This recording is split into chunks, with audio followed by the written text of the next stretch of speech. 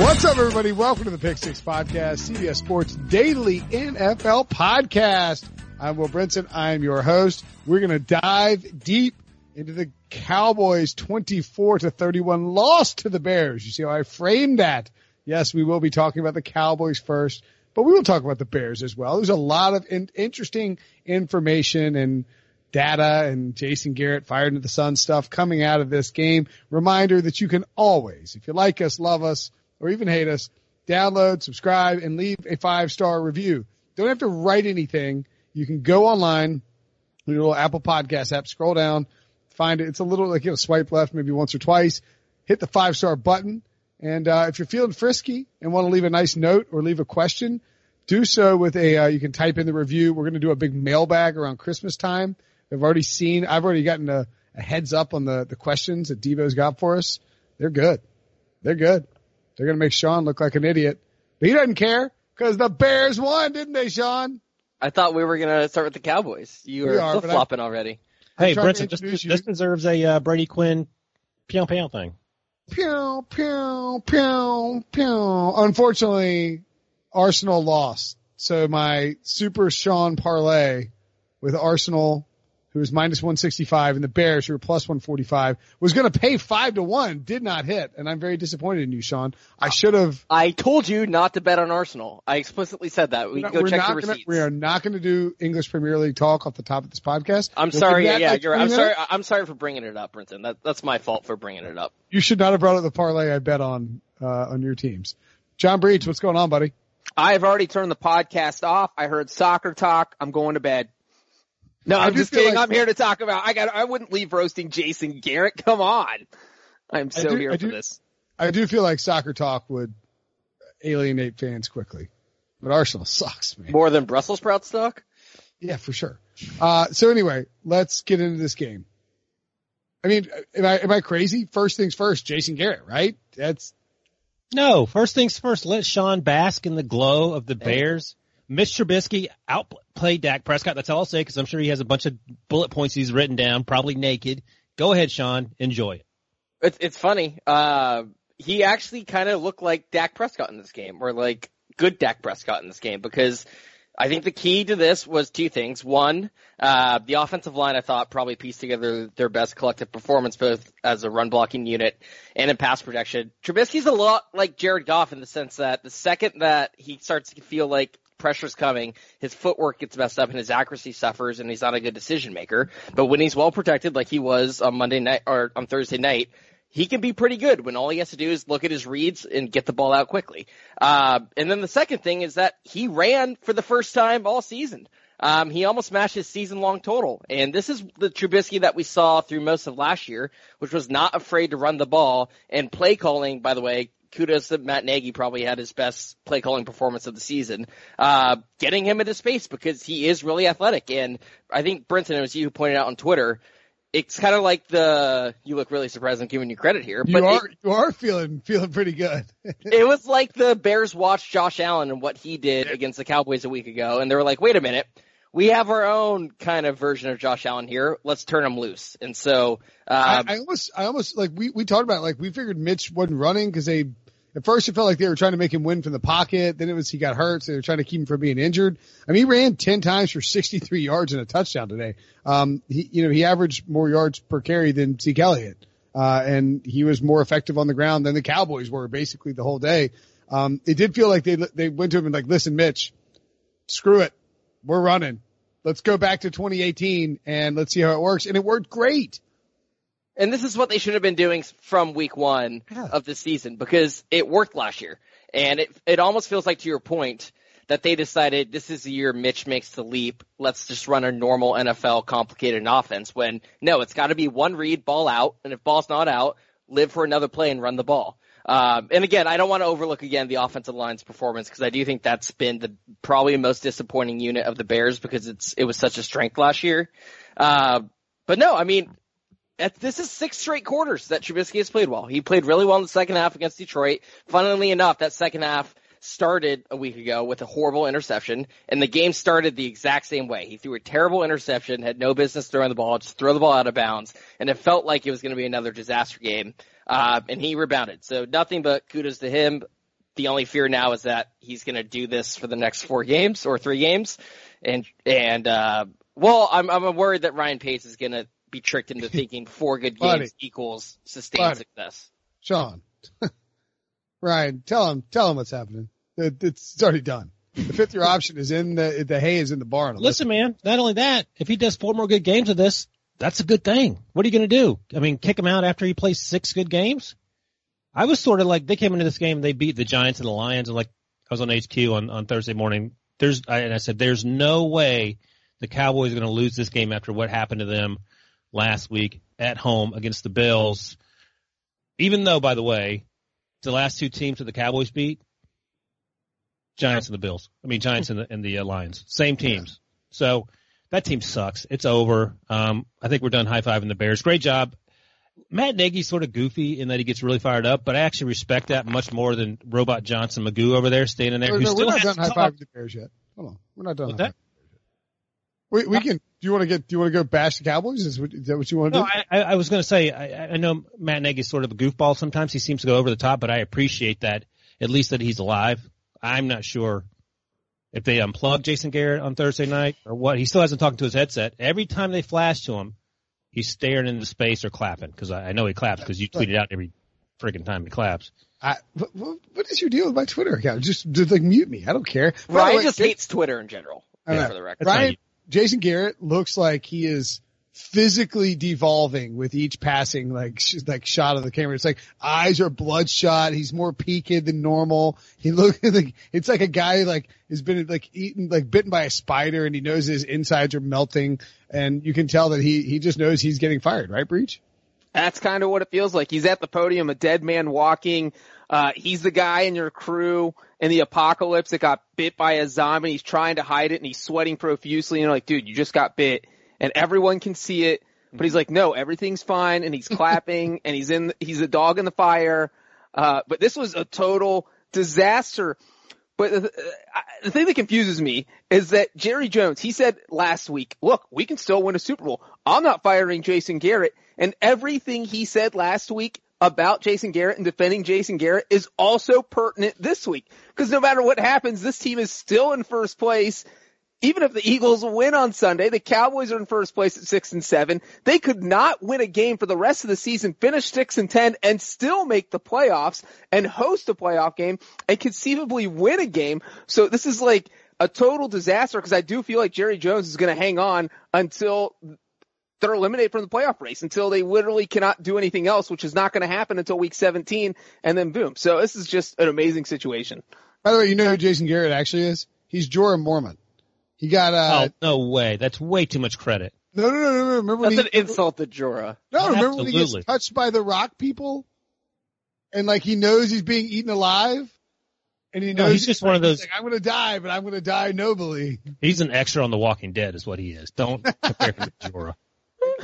I have a quick question. The Cowboys, hold on. I'm going to read Stephen O's email to you first. Look, Debo sent me a note. We got a mind meld working, Debo. I love it. Cowboys are at 68% coming into the game, 61% coming out of the game to make the playoffs. The Bears, 3% coming in, 5.5% coming out. And a note from Mr. O at sportsline.com. In simulations, the Bears, 8.2 wins per game, are averaging, or 8.2 wins on the season on average, are averaging more wins than both the Cowboys, 7.8, and Eagles, 7.6. God bless the NFC East. Lord knows they need it. That is an accurate note. Yes, Breach. Let me toss in one more thing on how bad the NFC East is. So going into week 12, before the Cowboys played the Patriots, their chances of winning the NFC East were at 60%. Then they lost to the Patriots, lost to the Bills. They lost 2 straight games, and their chances of winning the NFC East went up 8%. They lost 2 games and it went up from 60 to 68. So that's just crazy. That just blows my mind. And then obviously what Brinson said is their current odds now that they lost to the Bears. Do you know who the biggest loser is from all of this? Dak Prescott? Debo, how are you feeling about that Dolphins loss? Still not good. Because, I mean, if they win that game, it's over. Like, the Cowboys aren't winning the division, right? I think no matter what, it was always going to come down to that Week 16 game. Why? The Cowboys can't win a football game. The Eagles can't win a football game either. Yeah, but if they beat the Dolphins. You know who can win a football game? The Washington Redskins, who are on a 2-game winning streak, longest winning streak in the division. Maybe they win. I told you about my NFC East chaos money line parlay. Bears, Giants, and the Redskins. And then all of a sudden, all hell is breaking loose in the NFC East. I want to point out real quick that I thought what was interesting was the juxtaposition of how the Cowboys started versus how the Bears started, because all last year in 2018, we saw constantly that Mitchell Trubisky had great scripted first drives and that the Bears came out hot, and they looked good in the first drive. Matt Nagy was scheming guys. Well, hold on. He was scheming guys open underneath, giving Mitchell Trubisky quick throws or letting him run like we were talking about earlier, Sean. And then for whatever reason, they got near the goal line and decided to push the ball downfield out of nowhere. It resulted in a great interception by the Cowboys defender on the one. But I thought the really impressive thing for the Bears was how they bounced back, because they got a punt from Dallas and then went touchdown, field goal, touchdown. And that's not something we've seen from the Bears, is an ability to really rally after a turnover and rip off four straight scoring drives. Now, granted, they started at midfield in 2 of those, but then they had 2 long touchdown drives, 14 plays, 68 yards, 6 first downs, and then 11 plays, 79 yards, 5 first downs to close out with the one was an Allen Robinson touchdown. The other was an Anthony Miller touchdown, I think, to close out the half. And that basically slammed the door. Conversely, the Cowboys, who now have started in back-to-back games, touchdown, punt. They had a great scripted first drive, and then they completely fell apart after that. So I have 2 thoughts on that, one on both teams. I actually thought the Cowboys' opening drive was not as impressive as it may have initially looked, because it was 17 plays, 75 yards with 4 third down conversions along the way. That's just not a sustainable approach. You can't on drives have 4 third down plays, and that showed the rest of the game.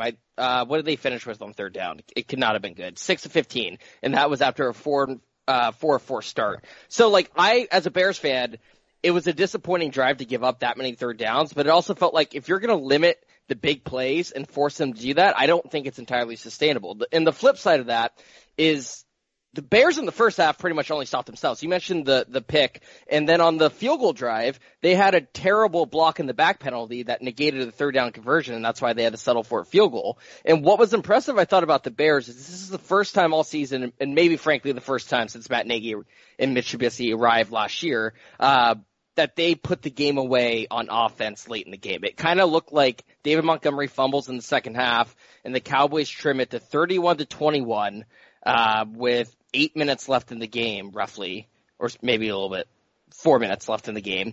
And the Bears went out and they actually got a couple first downs. And in that second half, it wasn't just we're going to hand the ball off to Montgomery and salt this game away. He let Trubisky throw the ball and gain some confidence, and that was impressive because usually, and we saw this last year too, they get up big and they would just punt the ball back and let their defense slowly milk away the game. Their offense actually contributed to this win when they were winning big. Any chance the Bears make the playoffs? I know there's a chance, but how? They got to win out, and I don't think that happens. I mean, you got to go to Green Bay next week, win. You have to win that, obviously. Then you have to host the Chiefs, beat the Patrick Mahomes, and then you have to go to Minnesota. I mean, the thing is they have 2 division games in front of them, so it's possible. But do I think they can win three more games against that good of teams? No. You have to catch the Vikings. I mean, that's the thing. And you're only one. Well, you'll be 2 games. You're 1.5 games behind them right now, and your season finale is against the Vikings. So if you beat them there, you just need the Vikings to lose one other game. And they have a very interesting schedule with very losable games. They play the Chargers, the Packers, and the Bears. So, that Packers game is definitely losable. So if they lose to Green Bay, then they go into Chicago, and all of a sudden, winner goes to the playoffs, Sean. It's in Minnesota, but yeah. If it were to come down to a win and you're in, I would take the Bears in that game. If it comes down to Vikings versus Bears, win and you're in Minnesota, my pants are soaked with piss. Because I am entirely. Remember what happened? It happened last year. Yes. It wasn't the same. Yeah. Bears were already clinched. Which makes I'm buying adult diapers for me, Kirk Cousins, Mike Zimmer, and every single Vikings fan I know because it's going to get ugly. Right. Did you just say 5.5% chance of the Bears make the playoffs? Yeah. Well, because the Rams are in there too, so the Bears have to worry about the Rams also. But if the Rams lose the Seahawks, then the Rams and Bears go 7-6. And again, this is all dependent on the Bears winning, not just beating the Vikings in Week 17, but beating the Packers in Lambeau and then the Chiefs at home. That seems unlikely. And I think what's sort of being lost here, and we're talking about the Bears, and we can talk about the Cowboys a little, it's sort of being lost that, like, the Cowboys defense sucks. I mean, that's not been lost anywhere. They've sucked for quite a while. They didn't have a lot of people out there, but at this point in the season, you can't make excuses because everyone's injured. Yeah, they suck. But guess what else sucks? Every other person on that team, even Dak Prescott tonight. I don't know who tweeted it out. We probably all did at some point, except me, because I don't use Twitter. But Dak Prescott is off the MVP ballot. I think it's safe to say that he has removed himself from the MVP ballot and has been replaced by Kirk Trubisky. Trubisky, sure. Your guy's back in the mix. I'm still taking bets, by the way, on the MVP for Mitch. Long live Mitch. Yeah. I think it's safe to say that he is off the MVP ballot. Yeah, I think Dak's MVP campaign ended on Thanksgiving, and this was like the final nail in his iron coffin. Look with the Cowboys offense. You guys mentioned that. Can you nail things into iron coffins? Well, I was looking at the first drive. What kind of nails do you use? So after that touchdown, after you have the Cowboys drive down, they get that touchdown on their opening drive. It's not how bad they were. They punted on their next two possessions, but the Bears lost Roquan Smith. So they're down one of their best defenders, and the Cowboys, yeah. Well, as soon as Roquan went out, Zeke Elliott ripped off a 31-yard run. Like the longest run of the game, it was like, uh-oh. They're like, if you feed Zeke, you're going to have a field day with no Roquan in there. And that's what it felt like. And so you see the Bears lose one of their best defenders, and it was like, oh my God, the Cowboys are just going to steamroll. They're going to win this game easy, and then they couldn't move the ball. Their first two possessions after Roquan Smith went out, they went 3 and out. And then they finally got the field goal drive together, and Brett Maher's we could have an entire podcast on that dude. And he misses that 42-yard field goal where they should have employed Bruce Arians' strategy of taking a delay of game so they used to kick back from further because Maher could only kick from 60 yards or further, otherwise he's going to miss. And so once they couldn't move the ball, and Sean was talking about the Cowboys converting all those third downs, that wasn't sustainable. For me, it was once they went 3 and out twice without Roquan Smith on the field, it felt like they weren't going to be able to move the ball at all in this game, and all the Bears were going to have to do was score 24, 27 points, and they were going to win. And so I was surprised at how bad the Cowboys' offense looked. And let's keep in mind, sorry, real quick, it wasn't just Roquan. Prince Amukamara ruled out right before the game, and obviously no Akeem Hicks and no Danny Trevathan. So the Bears for this entire game were down both of their starting inside linebackers. Yeah, that's why I said at this time of the year you can't whinge about injuries. I got a fun fact for you, Breach, although you may not find them that funny. Brett Maher has now missed 10 field goals in 2019, more than any kicker in a single season in the last 4 years. And the cherry on top of that turd Sunday is he kicked the ball out of bounds late in the game just to drive the nail into the steel coffin, as Breach likes to say. It was right after they cut it to 10 too, and it felt like, are the Bears going to be able to salt this away? And then Brett Maher said, nope. Yeah, and that was absolutely the worst time to do it because that was after the David Montgomery fumble. Cowboys went down, they scored, they cut the lead to 24-14, and I'm sure Bears fans were like, my God, here we go again. We're totally blowing this lead. And then out comes Brett Maher, kicks the ball out of bounds. The field is 53 yards wide. It is impossible to kick it out of bounds. You have to be a complete fool to kick the ball out of bounds. And yet he somehow managed to do it. And so, because of the penalty, that gives the opposing team the ball at the 40-yard line. So the Bears got to start a drive at the 40-yard line, and then they scored a touchdown, and that put the game away. So Brett Maher is no longer in the MVP conversation either. Why didn't the Cowboys put in a claim for Chase McLaughlin? Is that his name? Every other team did. That's a good question, Ryan. They could have, and they would have gotten him because they had a worse record than the Colts. Oh, did they? Yeah, so, I don't know. Jason Garrett Jerry Jones is currently talking, and I just kind of caught it. Like, he looks roughly like my grandfather looked, R.I.P. Daddy Pat, when I showed up my freshman year and was like, so how'd you do in school, Will? And he's like, like he's like trying to control. You could see like the elderly man rage simmering, or like basically anytime we show up 3 minutes late for this podcast, then Ryan, you can see this like little blue vein pop out on the side of Ryan's head. Hey, joke's on you. I actually do meditation now while I wait for you to call. Ha ha. That's actually smart. Jerry said, and we'll get all Jerry needs meditation is what I'm saying. But he said over and over again, we've got to win a football game. I don't care what the standings are, what the numbers are. We've got to win a football game.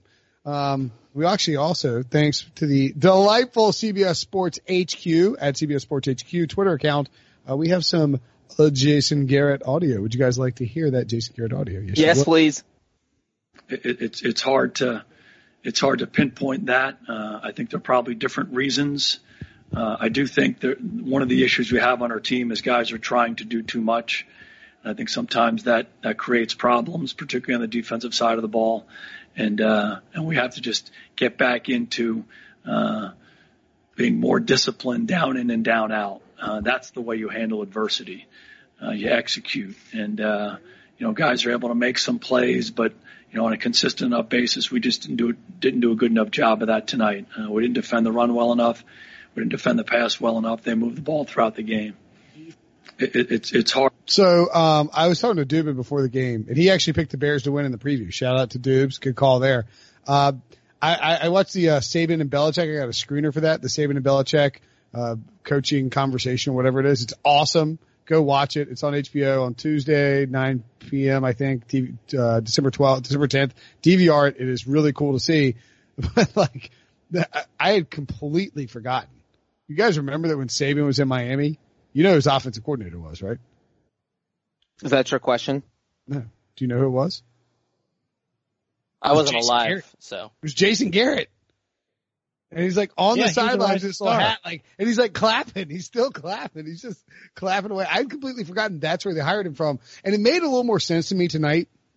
I guess last night two nights ago, after watching that clip, Jerry Jones had Jason Garrett in-house as his backup quarterback. And then he saw him with Nick Saban, the Belichick disciple. And I think he just doesn't want to let him go. He just believes Hey, don't forget. 2009, Jason Garrett turned down the Ravens. 07, he must have turned down the 2009, yeah. They hired him in 08 because Tomlin was hired in 07, and then the year after came Harbaugh. So 08, he turned down the Ravens job because it wasn't good enough, was the impression. No, you're right. He was the Cowboys offensive coordinator under Wade Phillips, and he knew he was going to get the Cowboys job because that's the whole basis for the Kissing Susie Colbert blog was that it was door flies open and Jason's Wade Phillips it was a sarcastic Wade Phillips Jason Garrett thing. But yeah, you're right, Ryan. He turned down the Ravens job and they took John Harbaugh. Can you imagine how bad the Ravens would be? And real quick, Garrett was the quarterback's coach. Mike Mularkey was the offensive coordinator under Saban. Oh, all right. Okay. Just in case we had, a kicker. I got dunked on? No, it's just a correction. If any serious Dolphins fans were listening, they're probably shaking their head Garrett was our QB coach when we were horrible with Saban, the only team he ever couldn't win with. I was like, why would they just move him OC to OC and block that move? Yeah, you're right. It just cut to Jason Garrett was being interviewed on this piece, and it cut to film of Saban and Jason Garrett talking on the sidelines. I think either way, whatever his job was, he was a rising star, and you'll be interested to know, Brinson, in October 2012, Jason Garrett said he had no regrets about not taking the Ravens job, and he said, I'm sure they don't have any regrets either, and he couldn't have been more right. Oh boy. Okay. Oh, one more. Somebody yelled at me on Twitter. They're you think only one person? No, they were you think the fullback running the wrong route on 3rd and 9 is bad coaching? You think it's actually that is bad coaching. So that's the problem. That is bad coaching. The fact that you only had one running back active for this must-win game. Tony Pollard couldn't play. They had Zeke Elliott, so they're running a fullback route. I mean, Here's the litmus test, and take it to the extreme. If your team does something that seems like it's idiotic, ask yourself, would Bill Belichick do this at the extreme because he is the best coach? And if the answer is no, under no circumstances would he do that, then it was an idiotic coaching decision, and you can blame whoever else you want underneath that. But yeah, the running back just running the dead sprint to the end zone and not turning around on what would have been an easy first down catch, that's an issue. Someone's to blame. I mean, you can blame whoever you want, but at the end of the day, if maybe Jason Garrett isn't at fault. He doesn't talk during the game, so you can't technically blame him, but maybe after the game in the press conference you can ask him in between giving. By the way, that clip you played, is there anyone, I'm not even joking, anyone less inspiring that you would want as a head coach of your favorite team than Jason Garrett? Nah, not even close. At least Freddie Kitchens will wear a shirt and try to make a joke out of it.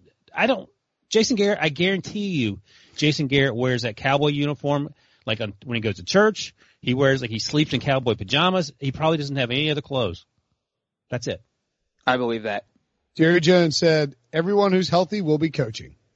And guaranteed. Wait, what? Are they hurt? No, he didn't he said he guaranteed Jason Garrett would coach if Jason Garrett's healthy. Now, if Jason Garrett has his knee broken in the middle of the night, what are you going to do? If he gets Tanya Harding, what are you going to do? He can't Will he coach in a wheelchair? Yeah, can't Honestly, coach in don't drink anything on the airplane that Jerry hands to you. I would drink it in a heartbeat. I drink 2 glasses of just to get out of it. Is this audio, Devo? Can we play this? Testing your luck. You already had a good one. Well, I want to make sure. Here's, oh yeah, we got, hold on, let's see.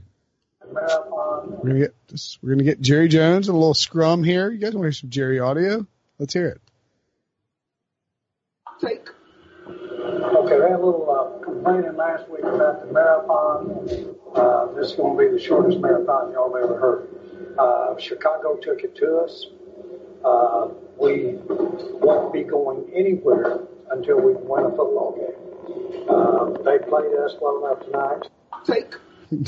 We need to win a football game. I mean, we just need to win a football game.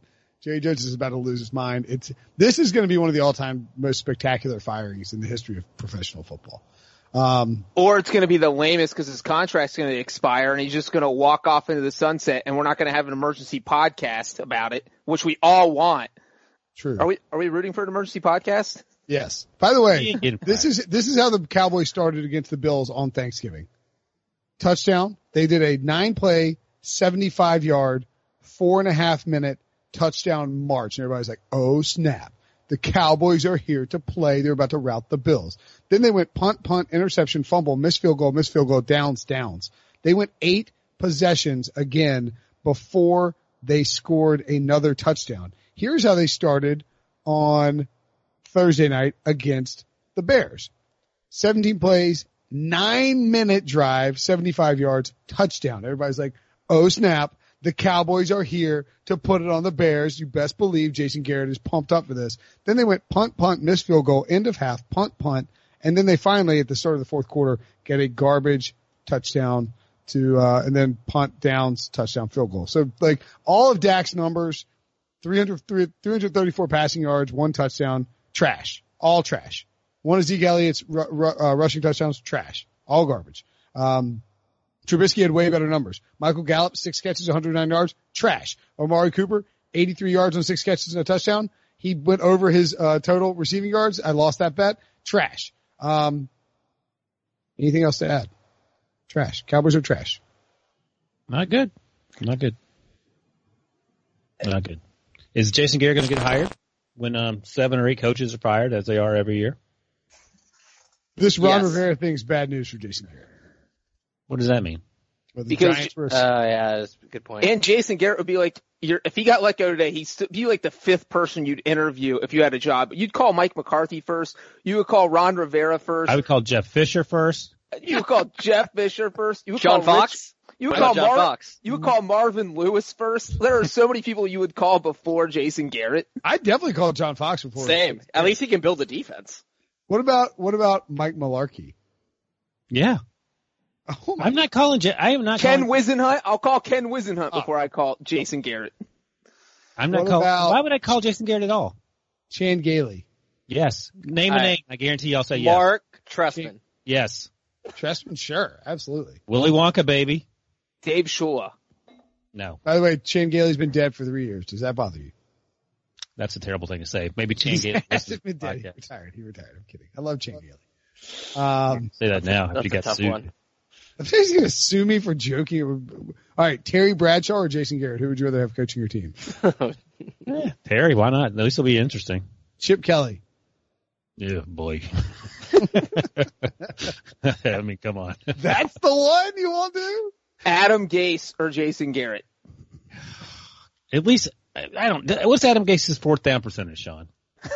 That's a deal breaker. You hear my dog snoring? It is so loud. What is? My dog is snoring. Oh, I can't hear you, Doc. I can barely hear y'all. My dog is snoring. By the way, I don't know if this Ron Rivera thing is necessarily bad news for Jason Garrett, re the Giants, because I think Ron Rivera is the front runner for the Browns job in my brain. I like that move. Are they going to fire Kitchens? Normal people would. Right, but was it Fowler with ESPN who reported like the Browns were never thinking about contending this year? It's all about that. To me, screams team already in like damage control when they keep the coach because they don't want to fire the coach. And I don't. By the way, like I don't want to call anyone's reporting, and I'm not saying what he's reporting is incorrect, but that just screams our season's so bad we're going to change the narrative of the season. When come on, going into the year, the Browns were definitely thinking about like Baker Mayfield's not posing on the cover of magazines because they think they're going 7-9. Like they think they're going 10-6 away in the division. Yeah, I don't think it has anything to do with Fowler. I think that has everything to do with probably John Dorsey. I do think though that the Ron Rivera thing would be an excuse if you're John Dorsey. We could go to Jimmy Haslam and be like, listen, we don't want to reboot this. We like Freddie. We think he's the guy, but this is a very rare opportunity to go get Ron Rivera. I mean, like even though it's you know what I mean, like every year it would be an upgrade. But yes, I know what you're saying. Right, but you could spin it that way. Be like, this is a guy who could stabilize it. I've loved Ron since I'd known him in Phoenix, and we should definitely go get him. Something. I could see him spinning it that way. By the way, walk in and say Freddie Kitchens is horrible. You can see it. I can see it. He must go. I made a mistake. By the way, while we're talking about coaches, somehow we veered into Freddie Kitchens and the Browns, but I do think, and Ryan kind of talked about this, but I think it was more about like in-game management. I think Matt Nagy actually deserves a lot of credit. Like, obviously this year, no matter what happens, probably it's going to end up being disappointing from the Bears' perspective. But there was a time here where it looked like the season could seriously unravel. Not only were they losing a lot of games, there were a lot of people that thought they should sit Mitch Trubisky before this recent stretch of play. I was okay with it at the time because I was ready just to completely move on. They lost a lot of players to injury. Akeem Hicks, we just mentioned all those players. It sounds like Roquan Smith is probably going to be out for the rest of the season. And they have kind of steadied the ship, and they're not going to make the playoffs this year, 5% chance. But I think it does bode well heading into next year, and I think you can sell it as, look, guys, we won 8 games with a quarterback who was playing like one of the worst quarterbacks in football. If we can just get adequate quarterback play, we'll be fine. And if that's how you're selling it and then picking up his 5th-year option, I mean, that's not a great thing going into ownership. Well, they can pick it up, but I think the key is they got to bring in someone like a Dalton or whoever it is and just let the best man win over the summer. I think that's what's going to end up happening. We're living in a world where the Bears, and the Steelers have a better record than the Cowboys who lead their division. If the Bears and the Steelers were in the NFC East, they would be battling for the division lead. Yeah, we had somebody asked on Twitter if the Cowboys could win the division at 6-10. They can win the division at 6-10. The Redskins can win it at 7-9. The Eagles can win it at 7-9. And since the 16-game schedule the NFL started using it in 1978, we've only had 2 teams get into the playoffs with a losing record, 7-9 Seahawks in 2010, and the Carolina Panthers at 7-8-1 in 2014. By the way, here's the I can't get over this quote, Ryan. If Jerry Jones offers you something to drink, don't drink it. Here's Jerry Jones actually saying the thing he said. Football game, and everybody that's in here that's healthy, and everybody that's healthy that's coaching will be coaching, and everybody that's in here that will be playing, and we just got to play better. Everyone who's healthy will be. He's like, what do you mean everyone is healthy? It's not the same. All right, yes, Sean. I said that. Oh, you said that. I said Ryan said it. Sorry. Classic Brenton. Oh, I even tweeted. I know. That's why I saw it. It seems like something Ryan would say, though. So I feel like it's better that father like son. Attribute the quote to Ryan. I'm sorry, Sean. I will probably not quote it. Sean would have said something like, "Well, don't make fun of Arya on the plane, or Jerry will hit you." How? Very true. See? Don't say something bad about Arya. It's gonna be hilarious. Like Ryan's gonna get a bunch of followers. Like people are gonna check out the podcast. Like this guy's hilarious. When the Bears win, I win. Ryan retweeted it. And I just did that because Sean. This is fake news. You guys are fake news. I wasn't even looking at Twitter, Sean, and he started whinging about it. We'll sort it out during the break. I'm gonna report this. Oh, Les Bowen retweeted it. Yes. I am reporting this to Twitter right now. It is suspicious or spam. All right. Oh, the account tweeting this is fake is one of the options. Boom. Let's take a break. When we come back, we'll have arrested Sean for trying to arrest me for tweeting fake news. Being around sports media and a fan of, my NC State Wolfpack for a lifetime has taught me that sometimes it's exploring the sliding doors moments and what if scenarios in sports that can be the best part of the fan experience. What if the Seahawks let Marshawn run to the 1 yard line with the Super Bowl on the line? Or could a coin flip have landed Magic in Chicago, Michael in LA, and made Charles Barkley the first black president? Enter Wondery's newest sports show, Alternate Routes, a weekly leap into the sports multiverse with former SportsCenter anchors Trey Wingo and Kevin Frazier. Each week on the podcast, Trey and Kevin will pry open the sliding doors of a different what-if moment from the world of sports. In these alternate sports realities, dynasties will fall, legacies will change forever, new GOATs will emerge. Follow Alternate Routes on the Wondery app or wherever you get your podcasts. You can listen to Alternate Routes early and ad-free right now by joining Wondery Plus. Robert Half research indicates 9 out of 10 hiring managers are having difficulty hiring. If you have open roles, chances are you're feeling this too. That's why you need Robert Half. Our specialized recruiting professionals engage with our proprietary AI to connect businesses of all sizes with highly skilled talent in finance and accounting, technology, marketing and creative, legal, and administrative and customer support. At Robert Half, we know talent. Visit roberthalf.com today. All right. Did you actually report it? Yeah, I didn't mean to, but apparently there's no confirm button. So once you click it, it's there is final. not. Don't feel bad, Sean. I literally report 50% of what Brinson tweets. So, and they don't do anything about it. It's just fun. You just report it as spam and then you see what happens. I did report it and then it offered to block Brinson or mute him, and I did both. I don't believe you. Okay. Some news before we get to the best. We'll get to some 5-star reviews first. OBJ, Odell Beckham, vague on his future. Will he be in Cleveland next year? Who knows? He said no one knows what the future holds, like tomorrow. I couldn't tell you what's going to happen. This is like when like Dave Gunham was like, before actually when he was talking about trading Odell Beckham, he's like, who knows what's going to happen in the future? I might get hit by a bus tomorrow. You know, who knows? Who knows? Ryan, do you think that OBJ is going to somewhere else? Maybe New England? That is my conspiracy theory. Came out earlier this week, I believe. Tweeted it. So I had receipts, as Sean likes to call them. After watching the Texans demoralize the Patriots and see Tom Brady pout in real time for 3.5 hours, I just don't know how they can go through another offseason without getting some wide receivers.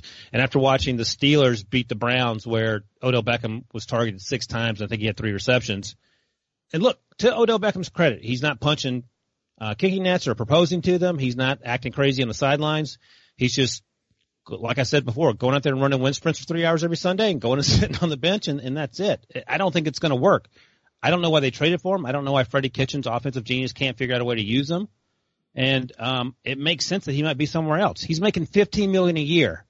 The Patriots gave AB up to $15 million a year if he could stay on the team for more than 11 days.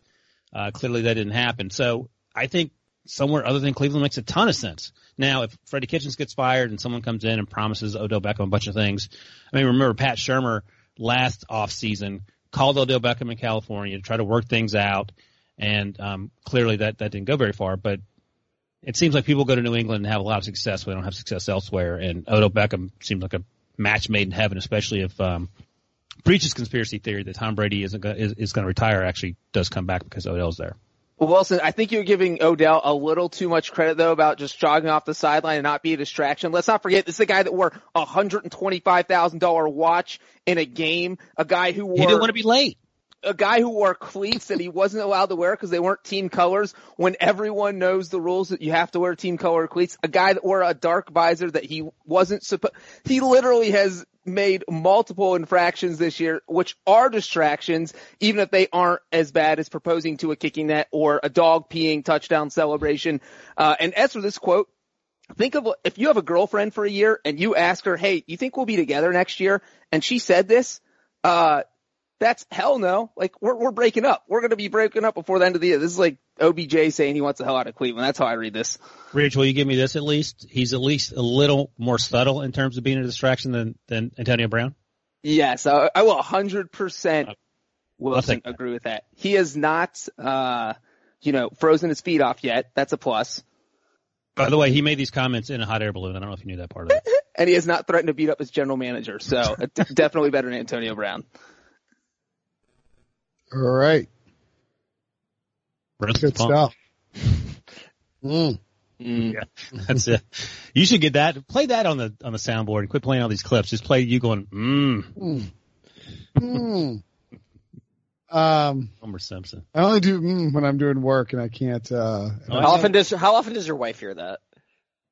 Exactly. That's a good point. All right, we're gonna get to some 5-star reviews. Are we ready? Is everybody got a list ready? You want to do should we do the value guys last or first, Debo? What do you think? Do it now. Debo says first. Now? All right. Best off-season values. So, Eric, I think it's Blazel. I don't know. He DM'd me and said, hey, I left a review earlier in the off-season. You guys didn't answer the question yet. It was not about this, but he was like, I am curious. He's like, some fun fact fodder for any Titans Tannehill discussions. Not sure it was ever mentioned when the trade occurred, but when his contract was restructured from 2 years to a 1 year, $7 million deal, the Dolphins had to pay the $5 million signing bonus, while the Titans paid the rest, plus the was up to $12 million.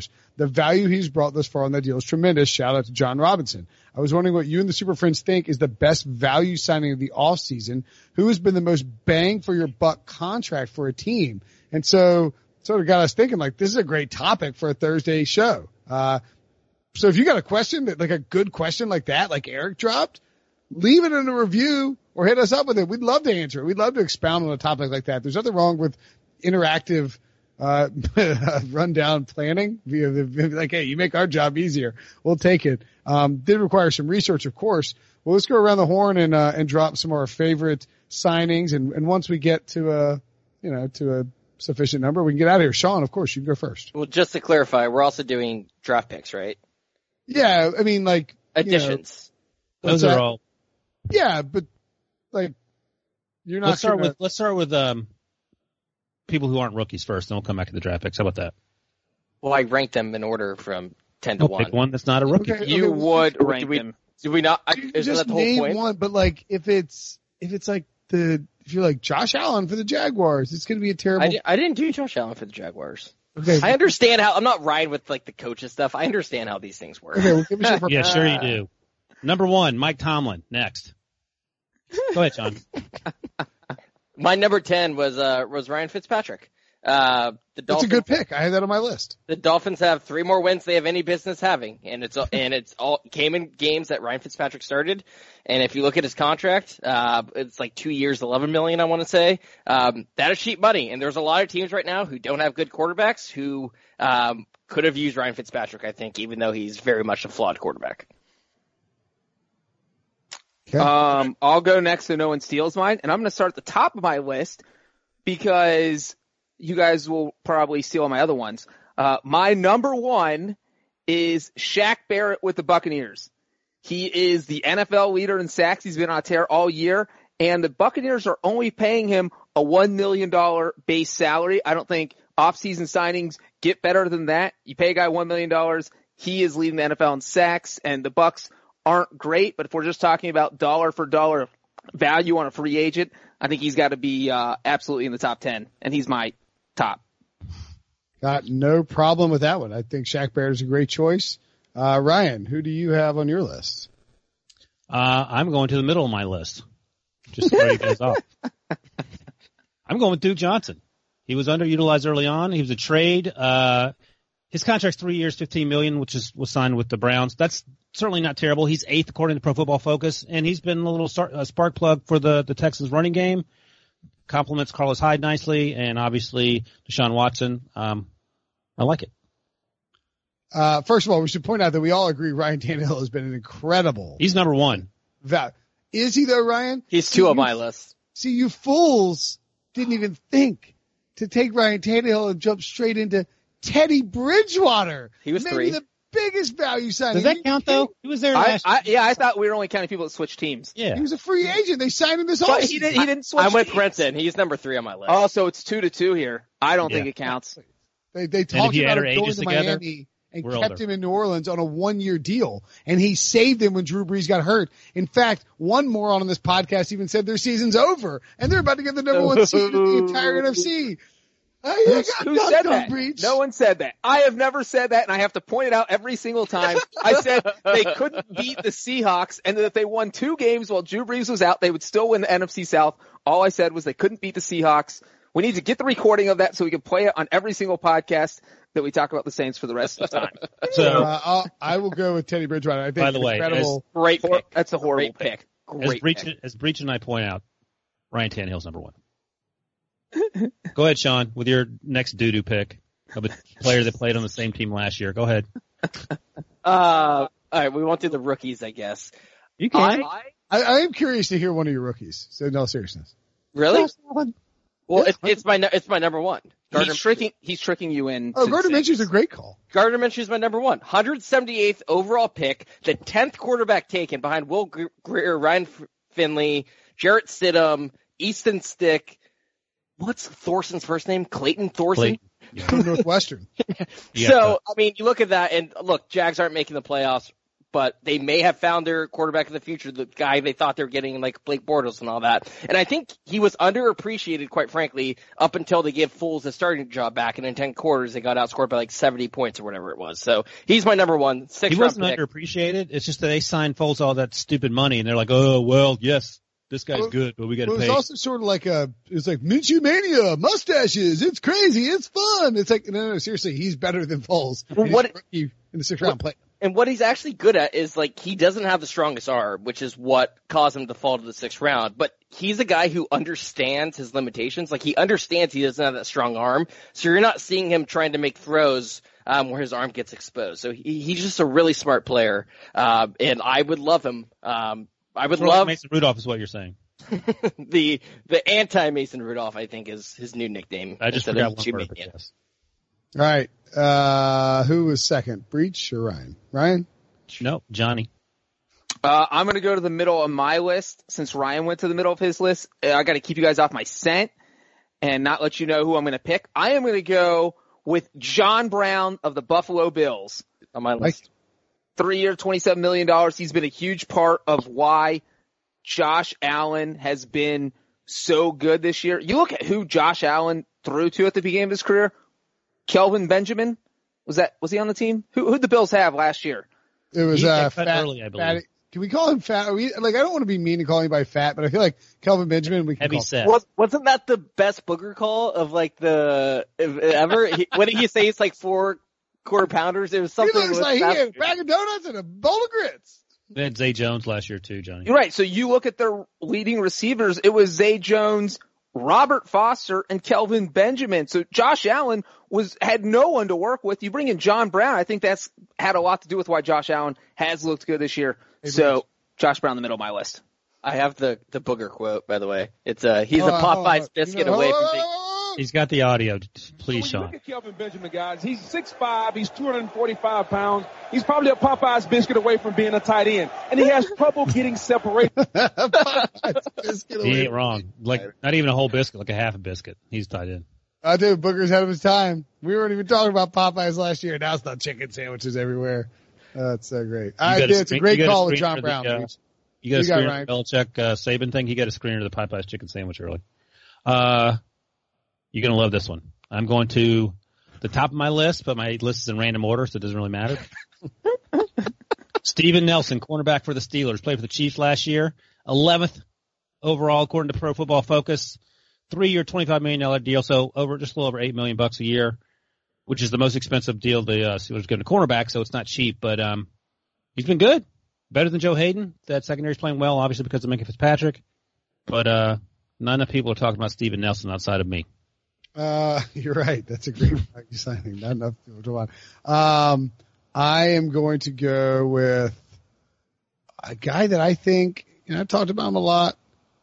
We probably haven't mentioned him enough. Phillip Rivers. Phillip Rivers is definitely it. The MVP front runner. If anybody else got to say something different about that, then come see me. I'm right here in Beemore outside the bank. If you got an issue with that, come see me. I'm about that. Big trust. Woo woo. That's right. Woo. Mark Ingram, 3 years, $15 million deal that looks like a steal for the Ravens now.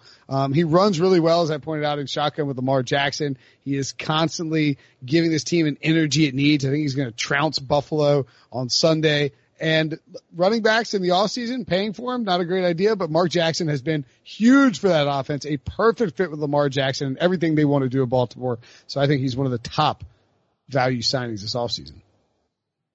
Sean. He was on my list. You guys have named 7 out of my 10. All right. We'll do one more, maybe 2. I'll go to the middle of my list since I haven't done that yet and seems to be in vogue right now. Robert Quinn. The Cowboys traded only a 6th-round pick for him. He already has 9.5 sacks, did not have a sack on Monday night. It's his most sacks since 2014, back when he was with the Rams of St. Louis. And look, the Cowboys aren't good, but there's a good chance they're going to end up in the playoffs. They need pass rushers. So good trade by the Cowboys. Breach. I am going to go with a recent addition. Marcus Peters traded to the Ravens. Brenton already mentioned Mark Ingram. I feel like the Ravens have made a lot of smart moves. You could probably throw in Earl Thomas, even though that's not a great value deal because they signed him to max market. But he totally revamped that defense. It was a deal kind of made at the last second. It came out of nowhere. No one knew it was going to happen. The Ravens defense was so bad to start the season. They bring in Marcus Peters, and all of a sudden, their defense actually looks good. All right, I'm going to do 2 because what? I'm crazy. What? Listen, No, you're going to take no mine. one gets more upset if somebody has a tie on their list or does 2 than Ryan Wilson, and then he invariably always does. You see how Sean reacted, though? Sean, I can guarantee you don't have either of these guys on this list. I'm worried you're going to have one of them. If you do, I will give you an extra $2,000 on your Mr. Trubisky MVP bet. I'll take that. Okay. So you're in line to win $40 million. Is one of them Minkah Fitzpatrick? No.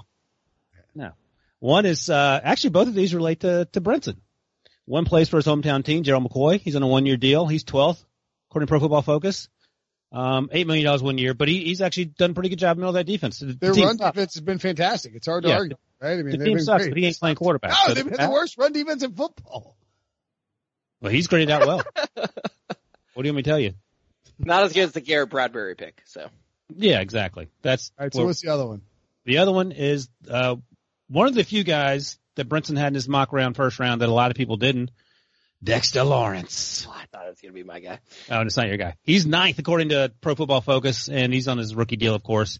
They traded, that's the Odell Beckham, Jabril Peppers trade that they landed and decided to go with Dexter Lawrence. But he's actually worked out. The defense, again, is still terrible. You could take the Giants and the Panthers defense, put them together, they'd still be the worst team in the league. But those two guys are playing well. In fact, I would even add that I didn't just land Dexter Lawrence in the first round. I landed him with that specific pick to the Giants in the first round. I lays a lock on with a Dave Gettleman emoji. That's what really sold me on it. Blue, blue, blue, blue, blue. I'm going to go similar vein to what Breach did, I guess. Maybe a mix of what Breach and what Sean did, right? A pass rusher, but also someone traded. Oh. Yeah. Jadeveon Clowney. A steal. The Texans the Texans gave away to the Seahawks for a song and a lark, as a grandparent might say. And he's been an impact player, and I think he's going to be a bigger impact player down the stretch. Clowney, they needed a pass rusher. Clear that they, just wasn't working out. I love the fact that they got Jadeveon Clowney. Do we do one more or call it a day? Well, and Clowney, aren't the Texans playing a lot of his deal? They're paying some of his contracts. The Seahawks aren't even paying full price, because that's part of the value here. Seahawks are paying like $6 million, and the Texans are paying $9 million, or is it the other way around? Something like that. Yeah. And because the value is important, because I forgot to bring up that Marcus Peters is still on his rookie deal, which is why I like to trade for the Ravens. Okay. Anybody else? We'll just I'll throw the only 2 left on my list. Matt Moore, they only signed him because they lost Chad Henne over the summer. He went essentially 2-1 if you count the game that he replaced Mahomes early on in that. And then Deebo Samuel, 36th pick, 621 yards from scrimmage, 4 touchdowns from scrimmage. The 49ers leading receiver. And obviously Sanders is probably their best receiver now that he's there. But that was a great value pick. Would agree. Anybody else got anything else they want to add to it? Fire away. You mention Joe Flacco, Brenton? Dunked on. Did you snort? Yeah, Brian just snorted. I did. I'm very proud of myself. You got me. I can Anybody see else? the wheels turning in Brinson's head. He's like, someone else talk so I can think of a comeback on Wilson. I'll throw out Latavius Murray. Yeah. I like 4 years, $14.4 million. And when Kamara went down earlier this season, he had a couple big games, went over 100 yards twice while when he was starting. So, and one of those came against Sean's Bears. So I'm sure you remember that very well, Sean. So yes, Latavius Murray. Ryan, do you have anybody else on your list? No, that's it. I've had enough. I will quickly throw out a couple. Eric Weddle, 2 years, $16 million for the Rams. Their defense has been good. It's keeping them alive. He got embarrassed by the Lamar Jackson thing. He's been a big help on the back. He said he had his face melted off. And they gave up 55 points to Jameis Winston. The Rams are only in the playoff hunt because their defense has been decent. So Weddle was cheap. And, I don't know if Justin Houston qualifies at 2 years. He was on my list. I'd give it to you. All right. And then the other two that are actually no, Bradley Roby, 1 year, $10 million of the Texans. That's a nice signing that day. He's been playing well. And, Cole Beasley, 4 years, $29 million along with John Brown. I think Beasley deserves credit. I would even throw Mitch Morse in there as well. 4 years, $5 million. The Bills had a nice offseason. Okay. Let's move along. Great segment, guys. Great segment. 1 word, 0 analysis. Is that that's Devo's header? Okay. Not, I thought that was the title of the review. I was like, that's not what our show is. Our show is a lot of analysis. A lot of words, 0 analysis.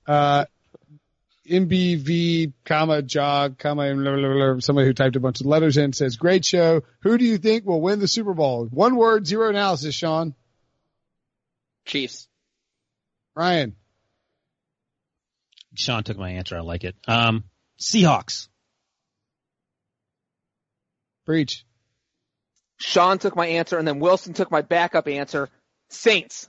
Why do you guys all think the Chiefs are going to win the I picked them before the year. Don't tell me it's 1 word. You can't tell me. I picked them before the year also. Vikings. Boo. That's a terrible choice. We're going 0 for 4.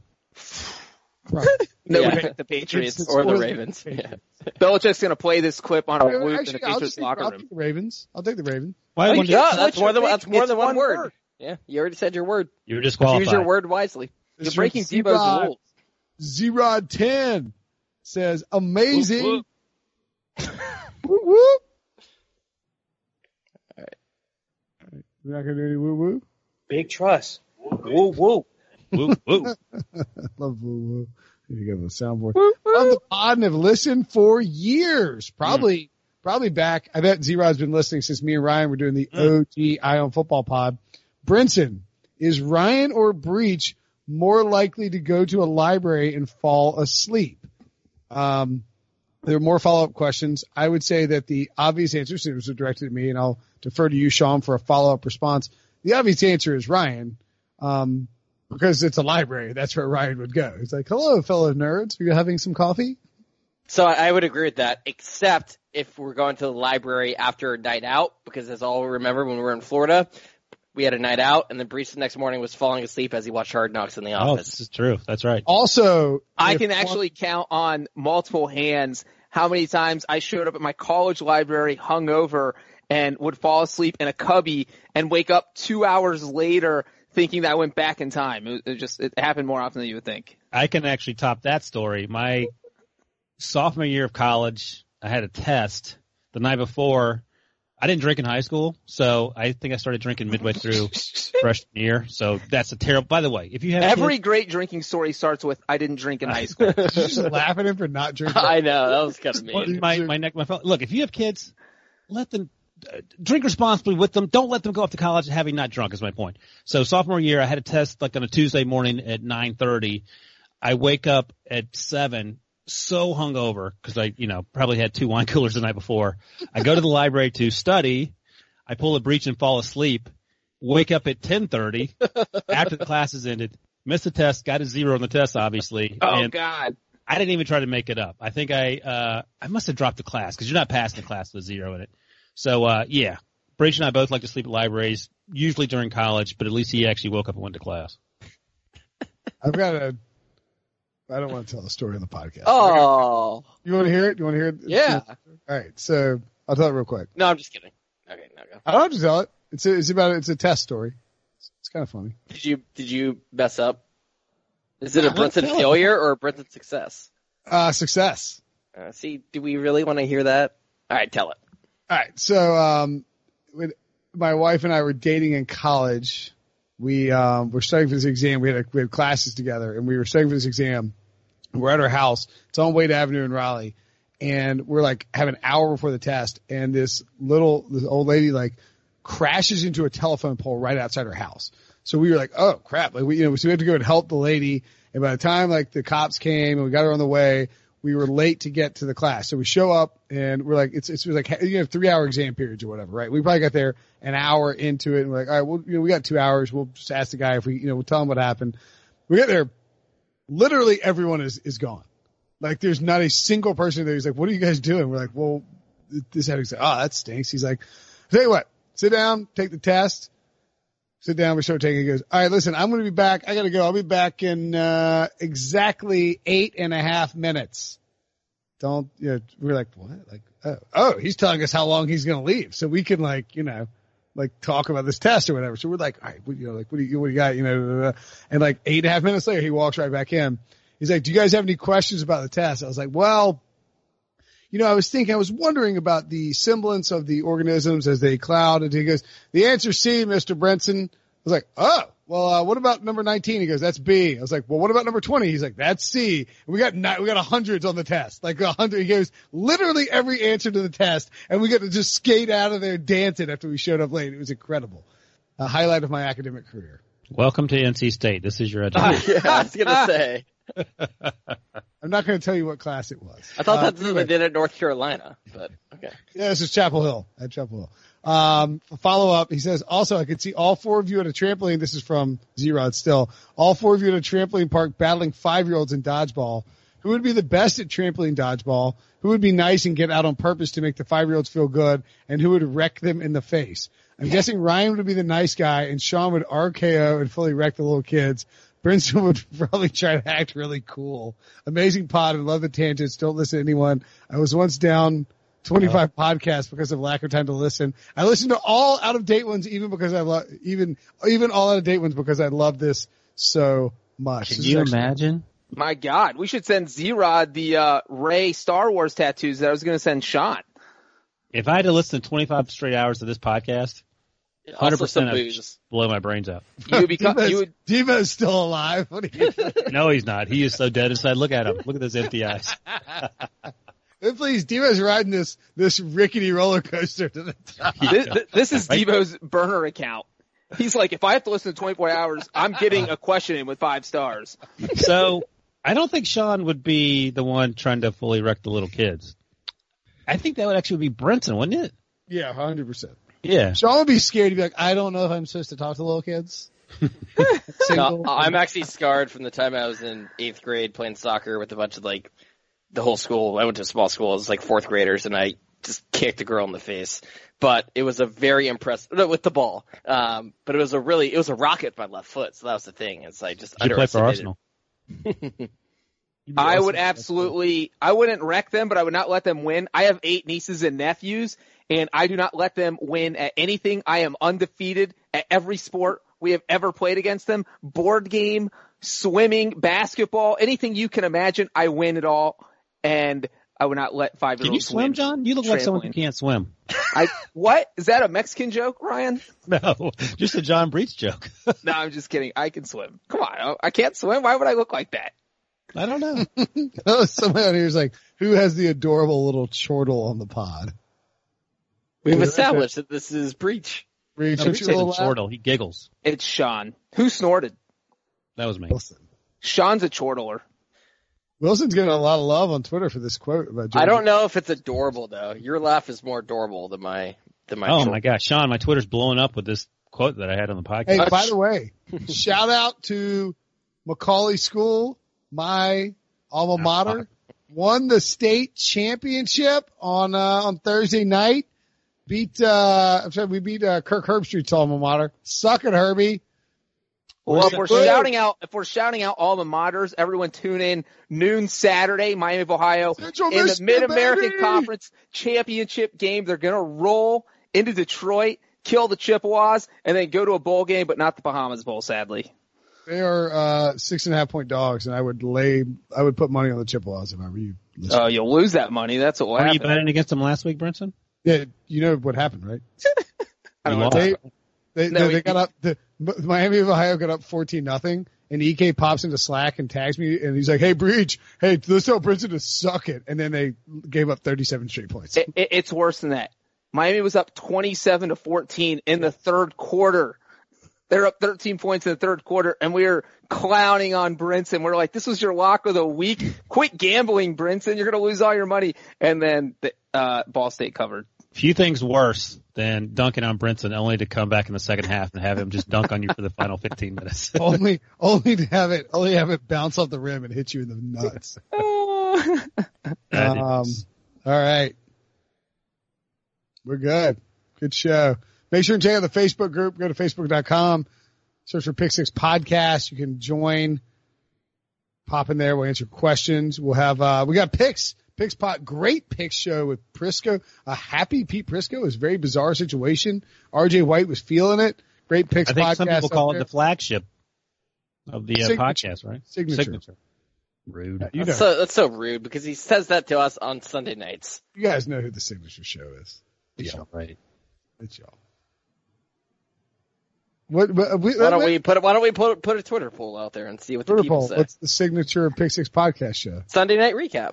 Sunday night recap. What are the choices? Sunday night recap or just pick Brady? show? Probably Sunday night. Brady Quinn. I don't know if I'd want to go head to head with Brady. I'm just saying those are probably the three because I don't think anyone's saying Monday night or Thursday night. They'd rather just say Sunday night. I thought you were dogging on Dubin. Yeah. Oh my God, Sean! Is there a rivalry there we don't know about? Oh no, Dubin, if you're listening, I'm sorry. Sean, you need to stop talking smack about or the preview shows. Too. And make sure and check out our signature Sunday night recap show after Week 14's action gets done. Be back and take shots every time Wilson says doo-doo. Oh, and that reminds you of something. And tune in 4:30 p.m. Eastern time on CBS Sports HQ, CBSSports.com Live. We'll be doing a Pick Six podcast show with Tommy Tran. Maybe somebody will be there. It'll be fun. Thanks for listening. See you guys on Sunday. Survivor 46 is here, and so is On Fire, the only official Survivor podcast, and we have a twist this season. The winner of Survivor 45, Dee Valladares, will be joining us every week. We're going behind the scenes of the biggest moments, the how and the why things happen, and the strategy and analysis you can only get from someone like me, a Survivor winner. Listen to On Fire, the official Survivor podcast, wherever you get your podcasts.